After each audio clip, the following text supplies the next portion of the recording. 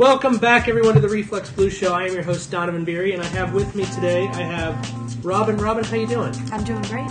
Let me see what it says here. So, Robin Fitzgerald, you are the Chief Creative Officer of BBDO Atlanta. BBDO is a huge, well-known agency. We're just talking, like, you originally started at Bozell Worldwide, so now you're at another worldwide place. Although Bozell is now... They're still here in Omaha, but they're not worldwide as they were. They don't have worldwide offices, I believe. But you guys do, right? We do. How many people? How big is the BBDO? Oh my gosh, that's a good question. It's large. It fluctuates. It's large. Definitely in the hundreds of offices in many countries around the world. In the U.S., there are several offices as well. Some of them are, in Chicago, there's Energy BBDO. There's an office in San Francisco. There's an office in New York, Atlanta. Offices in Canada. It goes all over the place. Yeah, I have like 600 square foot in the middle of Omaha. Okay. So it is not necessarily the same worldwideness. But you were brought here because the Omaha Advertising Federation of Omaha, they move around. I like the Ad Federation. Otherwise, it says OAF, right? If it's Omaha Ad Federation. We don't AAF want that. Yes, AAF. That sounds AAF Omaha. American Ad Federation. Yes. Yeah, they have a great event every year. I think they've been doing this a long time. I remember going to it when I was a student and when I was a young professional here when I was working at Bozell. So that was I've been doing this about 20 years, a little over 20 years. So It's been going on a while. Yeah, obviously successful if it's continuing. Meet the Pros. Yes. And I actually came to when I was a student, and I guess I attended the one 21 years ago here. So we might have been at the same one. We might have. Yeah. This is kismet that we're talking again. Yeah. So it's been a while. What have you been up to? So yeah, a lot of exploration, and a lot of my career after being at Bozell. I was at Bozell right out of school. I went to University of Nebraska-Lincoln, College of Journalism, majored in advertising. My first job was at Bozell. Was there for about 3.5 years. Got a lot of amazing experience, worked with a lot of great people, and then we decided to try our hand on the West Coast, and I went out to LA. And so most of my career was in LA. I was out there for about 16 years. And I was at, my first job was at a little boutique there called Robert and Hogshead, a little 7-person boutique in Venice Beach on Electric Avenue. It was all very exciting for me. From there I went to Crispin Porter Bogusky, which was exploding at the time. They had just done the Truth campaign, they were doing Mini. And from there I went to Chiat Day for 6 years, and then back to Crispin again. So really a lot of my formative and a lot of the work that I feel has defined me so far was done in LA. And now I have been at BBDO with the whole BBDO network, specifically in Atlanta, for almost 1.5 years, and it's been amazing. I'm just thinking Venice Beach because we're here in Omaha, Nebraska in February. Yeah. And Venice Beach sounds amazing right now. Like, how do you get any work done? Yeah, your blood also thins. I thought I was a pretty tough Nebraska girl going out there, and then coming back, I think it's 12 degrees today, and it's tough to take. I think I brought two extra coats in addition to the jacket I'm wearing. Yeah, a couple weeks ago, well, they don't even sell jackets for the weather here, probably in Atlanta. You can't even buy them. Yeah, it's pretty warm. You get a couple cold days. The whole city shuts down. They don't know how to deal with it. But yeah, a couple weeks ago, we got it was like in the negative 20s with the wind chill. Our pipes froze for the first time ever. I've never had to deal with that. Yeah. So, but we got that that's taken rough. care of. That doesn't happen in Venice Beach. No. Yeah. No. Other problems, drum circles, things that continue, things that are beyond your control happen there. Okay, well, this is Meet the Pros 2-day event. It's fantastic student event. It is, I'm here normally every year doing portfolio reviews. We try to give back, but they have in the pro community really comes down for this. But a few years ago, they started bringing in speakers such as yourself. So you are the closing day keynote lunch speaker. What's the topic? No pressure. Yeah, people came here only to see you, Robin. I mean, I hope not. But I'm excited to see them. They make them. like 30 cents an hour. Yeah. This is like 14 years worth of wages just to see you speak. I'm going to try to imbue them with as much inspiration and tidbits from my past, things that I learned that I failed quickly and recovered from. I'm going to try to do as much as possible for that to them. I love speaking with students. We have a lot of portfolio schools in Georgia, too, that I've discovered since going there, like Portfolio Center, Creative Circus, Savannah College of Art and Design is there. So I love speaking to students and having a relationship with them at the agency. So today is really special for me, too, to come back and share my experiences both here in Nebraska and beyond. So my presentation is, I've titled it, You Are What You Make. And it's interesting, and I'm sure you've experienced this too, you know, your creative output that is kind of a reflection of who you are at the time. I believe that. You know, you kind of start off in advertising thinking you know it all, and it's like, wow, the world, are they ready for me? I'm going to come out and I'm going to show them this thing, and you may have this cocky, overconfident idea that might not know how to be executed just yet, you know, and so you kind of have to learn the craft. But you have a great idea, you just don't know how to get it there all the way. You might be a little cynical at times when you get knocked down, and that's reflected through your work. You might have a penchant for technology, and you start to create other things beyond just films or print ads, and you want to experiment with making prototypes of apps. And I love looking back at the work that I have done, and that's kind of what I'm going to do today, just a little timeline from when I started at school to where I am today. It is a little bit of a diary of who you are and what you learn along the way and how you evolve. And it takes a while. And that's another thing I want to point out to the students today. Don't expect it to happen instantly. One of the one of the people I'm going to talk about today is Ira Glass, who's obviously an amazing storyteller from This American Life. And I was fortunate to see him at South by Southwest a couple years ago. And he talks about, you know, if you have a story inside you want to tell, figure out a way to tell it. Make it any way possible. You don't need a big budget to do it. And you have to make a lot of stuff before you find that your own voice is coming through, because you don't know how to articulate it and execute it just right in the beginning. So that's what I'm going to be encouraging people today, to just make a lot of stuff, make huge volumes of it, and then you'll find out, you know, you'll get to your best pieces. And then you'll spend the next decade hiding that stuff and trying to bury it, acting like it never existed. Yes. And that you came out just fully polished and it just happened immediately. Yeah. You know what? I'm actually going to show some pieces that are not fully polished today. Some stuff that was, I'm sure you have been through this before. If you're trying to convey an idea across to somebody, sometimes you have to make a mock-up of it or a little video of it, because you really want to show what it could be before you sell it to a client. And I'm going to show one of those pieces today, because I don't want to show, I will be showing some of the glossy, finished, polished stuff, don't get me wrong, but I also want to show that you can get there, get your story out any way you can, and it's okay that it's not that Super Bowl spot-ready piece when it comes out. Well, everyone has a different process. Yeah. I mean, I worked with the designer, and she's fantastic. Work was great. But it took a couple time projects working, because I realized that the first samples that she would show were very rough. But she was just getting the idea out there. Yeah. It's because you have to explore it and see if it's going to work. Mm-hmm. And then once I realized that, I'm like, oh, I'm just not used to seeing it this rough. But once that idea was out, then it was like, okay, this is the direction to go. Then the work just became amazing. Yeah. But it's like there's that phase in between, that ugly duckling phase, I guess.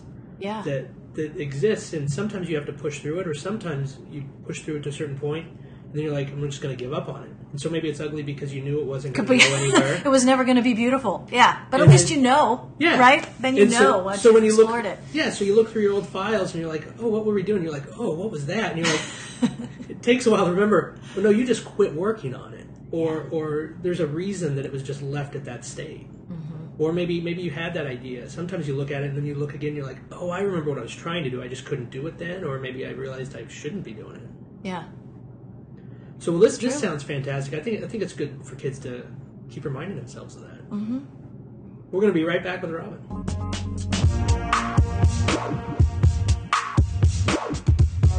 Now, Robin, the reason I was so excited to get you on the show is I'm a huge fan of toys, and I hear you've been doing work for Toys R Us, and we're down to like just, I think we're down to just one of them in Omaha.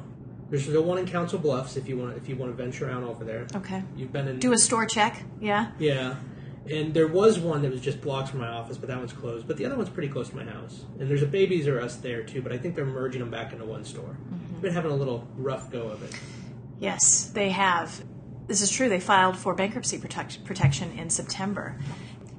It was a bit of a long time coming. They'd been kind of struggling with some debts for the past 10 years and trying to restructure. their company a bit, so they did file for bankruptcy protection. Unfortunately, it was happening at the same time that we were launching a new campaign for them. So it is battling some negative press, some negative sentiment. We know that social sentiment at the time for them reached kind of its all-time negative high. It was at 59% at this time when this bankruptcy news came out. A lot of people thought they were closing, and what's going to happen here to this beloved store. Some people were angry about it, and we had to combat that with standing for something more than just being a toy store. One of the biggest reasons Toys R Us has gotten into that situation is because of this onslaught of online competitors, right? I mean, you've got Amazon, where you don't have to go and walk into a toy store with your kid, and your kid is distracting you from just getting that one birthday present you went in to get for their friend. You don't have to deal with that. You also have to deal with Target and Walmart, who can sell everything, plus toys. Then they have a toy aisle. I think, was it 10 years ago or so, Target and Walmart, because it used to be Toys R Us, they had this niche where they would do exclusives. So if you collected any sort of toy line, they had exclusives only on at Toys R Us, certain figures or something. And then somehow like Walmart and Target started hammering in on that as well. Mm-hmm. And so they're kind of losing their true niche. That they had some exclusives. You're right. Like Target has some exclusives, and one of the things that Toys R Us could really hold on to, and especially talking to parents of a lot of the kids in the elementary school age right now, grew up with Toys R Us, right, and grew up with those visits to the toy store. That's something you can't get from Amazon. You can't get that from Target, that feeling of going in and having that dream that you're going to be accidentally locked in overnight and have to spend that night in the toy store. Everybody's dream, right? Yeah. But it's still awe-inspiring when you go in and kids go in to play and experiment and dream a little bit. And when we got together with Toys R Us, this was before the bankruptcy protection and all of that news came out in September, their new CMO, Carla Hassan, had already wanted to reset and get back to that feeling of awe when you go into a toy store and make it more experiential. It was funny, one of the things, she went on a store check and she saw a dollhouse on the third shelf up. No kid's going to be able to touch it. She's like, why is that dollhouse up there? And they're like, and one of the employees said, hey, well, if we put it on the bottom, all the kids are going to touch it and some of the doors break off, and sometimes the dolls go missing, or they get taken around the store. She's like, okay, what's the problem with that? Aren't we a toy store? Shouldn't we be encouraging play? Shouldn't we be encouraging a little experimentation? And so her effort has really been to bring that into the store operations, bring more of that experience back into the store. Is that why in the middle of the aisle now there's just a Lego bin? Yeah. The kids can just stand there and play. Come in and play. You don't have to, it's not all sealed up in the box that you can't get a little, try it before you buy it type playtime. And you should be able to go there and have fun. It should be, hey, we're going to go to Toys R Us after a karate lesson. We might not buy anything, but we can go in there and have a little fun. And the insight that got us into feeling this was so important. It's not just trying to carve out a niche with against the competitors. It's also really important right now when you look at how we as parents treat our kids. I think a lot of times kids come out of the womb and we're already building their resumes. What preschool are they going to go to? What instruments are they going to play? What lessons should we line up for them? I don't want a minute wasted because I want the best for my child. It's all with the best intentions, but what's happening is we're overscheduling, we're over-planning our kids' lives, and any ounce of free time is spent studying or practicing versus building a dragon out of toilet paper rolls and building Lego skyscrapers. And so bringing that back in and having Toys R Us not just stand as a toy store, but as a champion of free play at a time, frankly, when we need it most, is what the brand is really going for. And that is the whole impetus of the campaign that we have that we call Today We Play.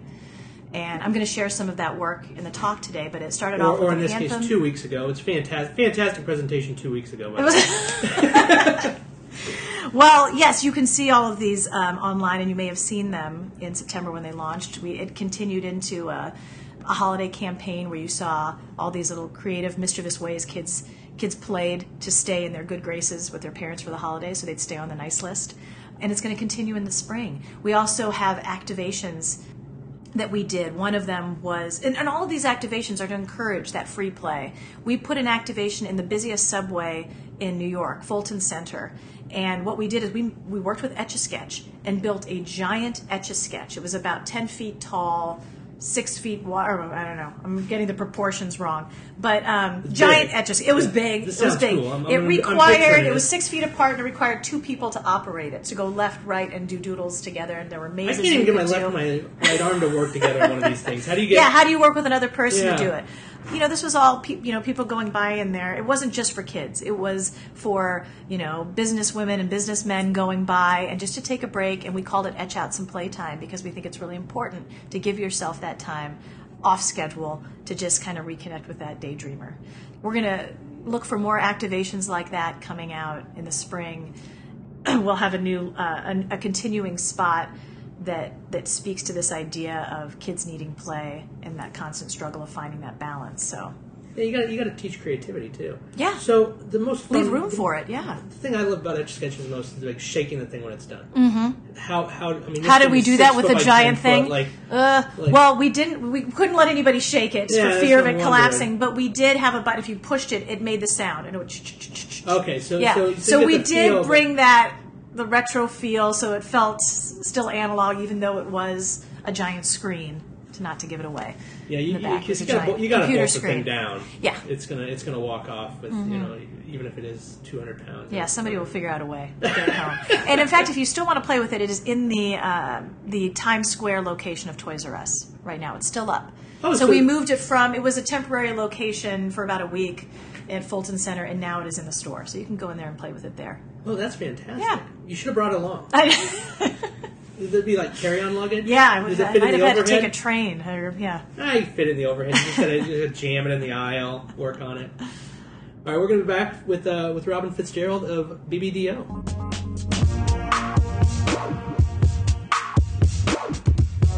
So what's the new project of BBDO right now? And there's hundreds of offices, but I mean, like, what are you working on? Yeah, well, in Atlanta specifically, we're working on all kinds of things, but one of them that is near and dear to my heart that we just completed. And is that going to be weird? Oh yeah, we're in the back room of this conference center. There's a drill. I'm not holding a drill right now. I've never been here. It looks like a new building. It's fantastic. They moved the location. I loved it. They used to have it at the Scott Center at UNO, this event. Okay. And they've moved it a few times. But I think it was at Embassy Suites when I went. That's where lo it and was behold, when I a was. long time ago. Yeah, and I think that hotel's changed names a couple times. Okay. Too. But it used to be like the last few years. It's been like 5 blocks from my office, which for me is great. Yeah. And this one, I mean, it's like a 14-minute drive. So I mean, I gotta complain about that, obviously. So not as far as it is from Atlanta. Yeah, but, I did. It was a flight. I did drive 14 minutes to get here. Okay. So throw that out. Well, thanks for putting that effort And but when you're in the back of the conference center, yeah, there's always vacuums and things going on here. Yeah. They have a nice setup here. It's just that. Welcome to the vacuuming. You asked about a project that we're working on right now, and this one had just finished, but we're actually getting even more coverage of it this month, so it's kind of hot off the presses still. And it's for an organization called Street Grace.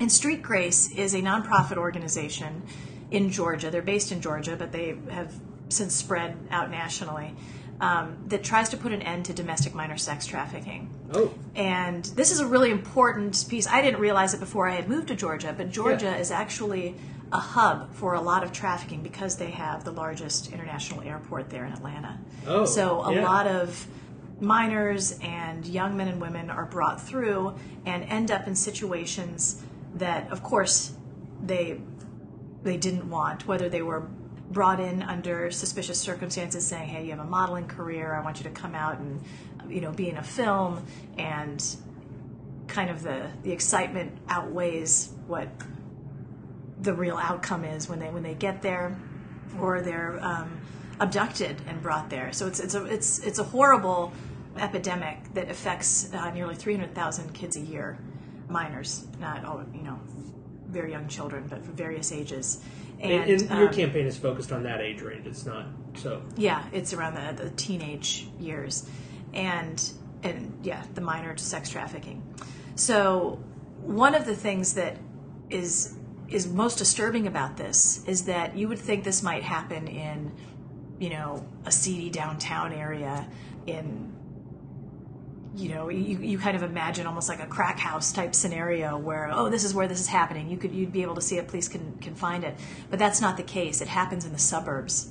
And a lot of, if you look at all of the articles of where these sex trafficking rings have been broken up, it's usually at a house in a neighborhood that's seemingly on the outside, just this pristine place where a family of 4 or 5 might live, but behind those walls is where children are being held against their will, they're being manipulated, and they're being sold to people, to sexual predators. And it's awful. And so it's one of those problems that's hidden in plain sight. What we did to bring this to the forefront is beyond the traditional film PSA, we wanted to create something that really brought that feeling home to people, specifically to lawmakers, senators, and youth groups that were in the Atlanta area. So what we did is kind of capitalizing on this Halloween season where, hey, I think all of us have been through those haunted houses you go through groups of, 8 to 10 with your friends. And they're scary, and the chainsaw guy's coming out. It's horrifying. We wanted to point out that what's truly horrifying is what's happening just in these suburban homes right under our own noses. So we created an immersive theater experience the week before Halloween, and we invited groups of these lawmakers and youth groups to come through and experience it firsthand. We had a playwright we worked with and a director, a stage director. We brought in actors, 20-year-olds who could play teenagers. We brought in somebody who played the sex trafficker, and groups were brought into this home. It started, they were just picked up in a van along with some of our actors, and you saw the life of one 16-year-old girl, how it turned from this promising role of becoming a model to what she actually endured, going down into the basement, seeing the drug use, seeing the manipulation and the emotional abuse. Afterwards, we took people, once they went through this 10-minute experience, we took them to a recovery room. We had counselors on site. A lot of people were very shaken about this because it's really different when you read about it or hear about it or see an article where it's removed. But going through it, pulling up to a pristine lawn in this cute little neighborhood where kids are riding their bike in the cul-de-sac on the other side and seeing what can really happen, and it does happen there, is highly impactful. And it's been amazing for the organization. Their donations have been up 55%, which is pretty incredible for this one stunt that happened, like I said, a week before Halloween, but then we had an immersive 360 experience online if you weren't able to attend the live event. And beyond that, their initiative, they have the Demand and End initiative, which basically asks states to commit to supporting campaigns and cracking down on sex trafficking for their specific state. So that went from 3 states, Georgia and surrounding, to 9 more states after this event. So that's incredible because that means the policymakers were able to affect beyond and start going just out of the South. And I assume that the goal of that was, a large goal was just to get the information out there and to let people know it's aware, because nothing changes if you can kind of hide it or you think, it's in an area that we're not dealing with.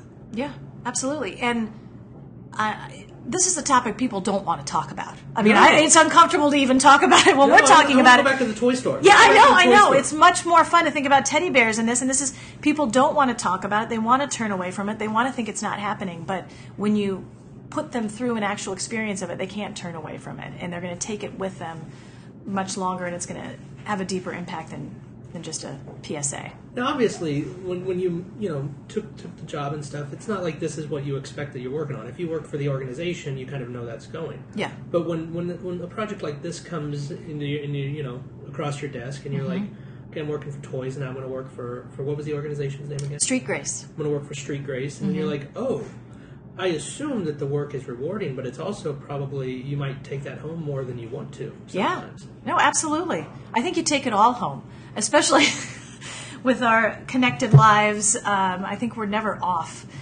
That's one of the things I love about advertising. You come in and every day is different. there's a new problem to solve or several problems to solve every day. And I feel like even though, I started as a copywriter and I've grown up and gone through all the stages and I'm now heading up the creative department, I feel like I've had 100 different jobs along the way. I feel like I've learned how to be a mechanic working on Nissan. I feel like I became a product designer working on Method home products. That's the most satisfying part of it, and we are really lucky to be able to do that, despite the long hours, despite the not being able to turn off because people want to have access to you all the time, and especially clients, they want that relationship that they can turn to you. But it is one of the most rewarding jobs, and you're never bored. If you're bored, you're doing it wrong. Yeah. You cannot possibly be bored. I haven't been. No, and how do you what do you give? What's the advice that you give to students? Like, since we're at a student event, do you have any student advice before we wrap up here? What's the big one? Gosh, just keep making stuff. Get out of your own way. I think sometimes you wanna hold on till something can be perfect. You don't think you're good enough. You think you're not going to reflect who you are yet. And I have to tell you, you're never going to be that person you think you are. You are. You have to throw out evolutions and versions and just kind of keep getting better, because otherwise you're just going to be stuck and you're not going to go anywhere. You have to get out of your own way. I think, in order to make stuff, you have to be able to, make at any cost. Sometimes that's putting yourself on the line, making a little fool of yourself, if that's what it takes to get an idea across, and don't be afraid to do that. You're probably not making as big a fool as you think you are.